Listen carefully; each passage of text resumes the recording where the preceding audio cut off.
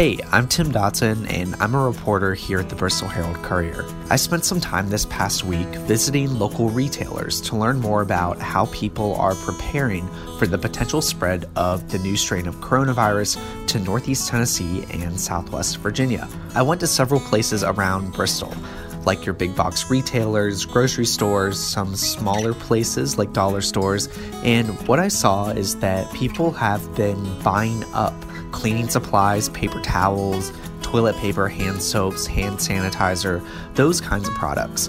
I met Bristol, Virginia resident Loretta Smith on the cleaning supply aisle of the Bristol, Virginia Walmart, where there were several empty shelves. She didn't seem too surprised when we talked about what we had both seen. People, when it's going to snow, they do the same thing, only not as bad. Yeah. Loretta says that she is concerned about the new strain of coronavirus, which causes a respiratory disease that's being called COVID-19. The symptoms range from very mild to severe, even deadly illness. I'm very concerned because we're old.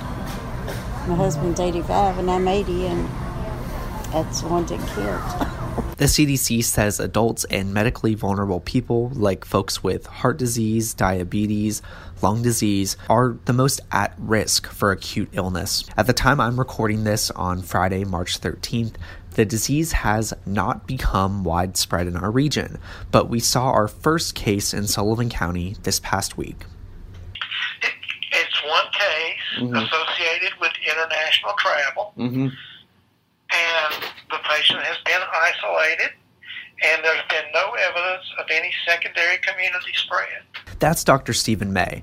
He's the medical director of the Sullivan County Regional Health Department. Local health officials say practicing proper etiquette, like thorough hand washing, coffee into elbows and tissues, and staying home when sick are some of the best ways to limit the spread of illness.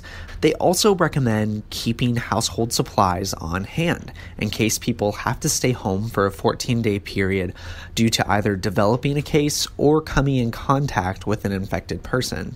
But some local retailers have limited supplies, or they've placed constraints on how many of certain items patrons can buy. When I visited the Bristol, Tennessee Walmart, for example, I saw that disinfecting wipes, hand soaps, and paper towels were in high demand, and there were some shelves that were sitting empty. People are scared, and so they stockpile on things that they probably won't ever use. But it's just a reaction. That's Deborah Stevenson. She's a Bristol, Tennessee resident who I met when she was out shopping. Now, Dr. May over at the Sullivan County Regional Health Department said he wasn't too surprised to hear of the shortages when I spoke with him this past week, but cautioned against what he calls doomsday prepper types of activities. Emergency preparedness is not just cleaning supplies, it's are you prepared? Do you have a communication plan for your family?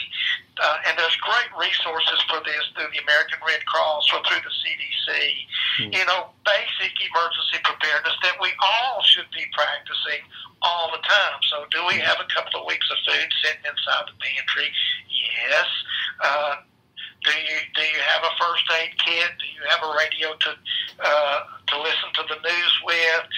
Do you have a communication plan on how to meet up, be in any type of emergency? And like I said, there's natural emergencies, there's car wrecks, there's the interstates closed, all types of different aspects of emergency preparedness. And this is a good time to beef up on that, but certainly not a time to prepare for doomsday, stock up a year's supply of everything. That's kind of ridiculous.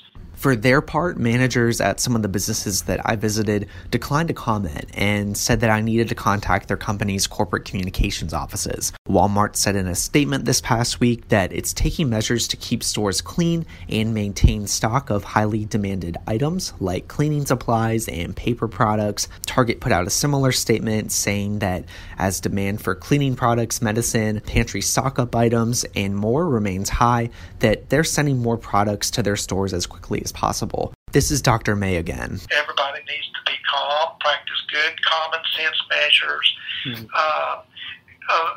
most important is not stocking up on shelves in on papers and stuff like that. I think the most important measure is the respiratory etiquette, washing of our hands, and the good general public health practice to keep us from spreading germs. We're going to continue to cover coronavirus and COVID-19 and the ways that this impacts our local community. If you have a story idea, you can reach me at tdodson, that's DODSON, at bristolnews.com. You can also find my article about what I just talked about, the ways that people are preparing and stocking up on supplies, over at our website, heraldcourier.com. Either side, over there, or sometimes over here if they're parking down there. Mm-hmm. So I think it's just an education component to our patrons as well, to remind them to, be cognizant of cars crossing the road.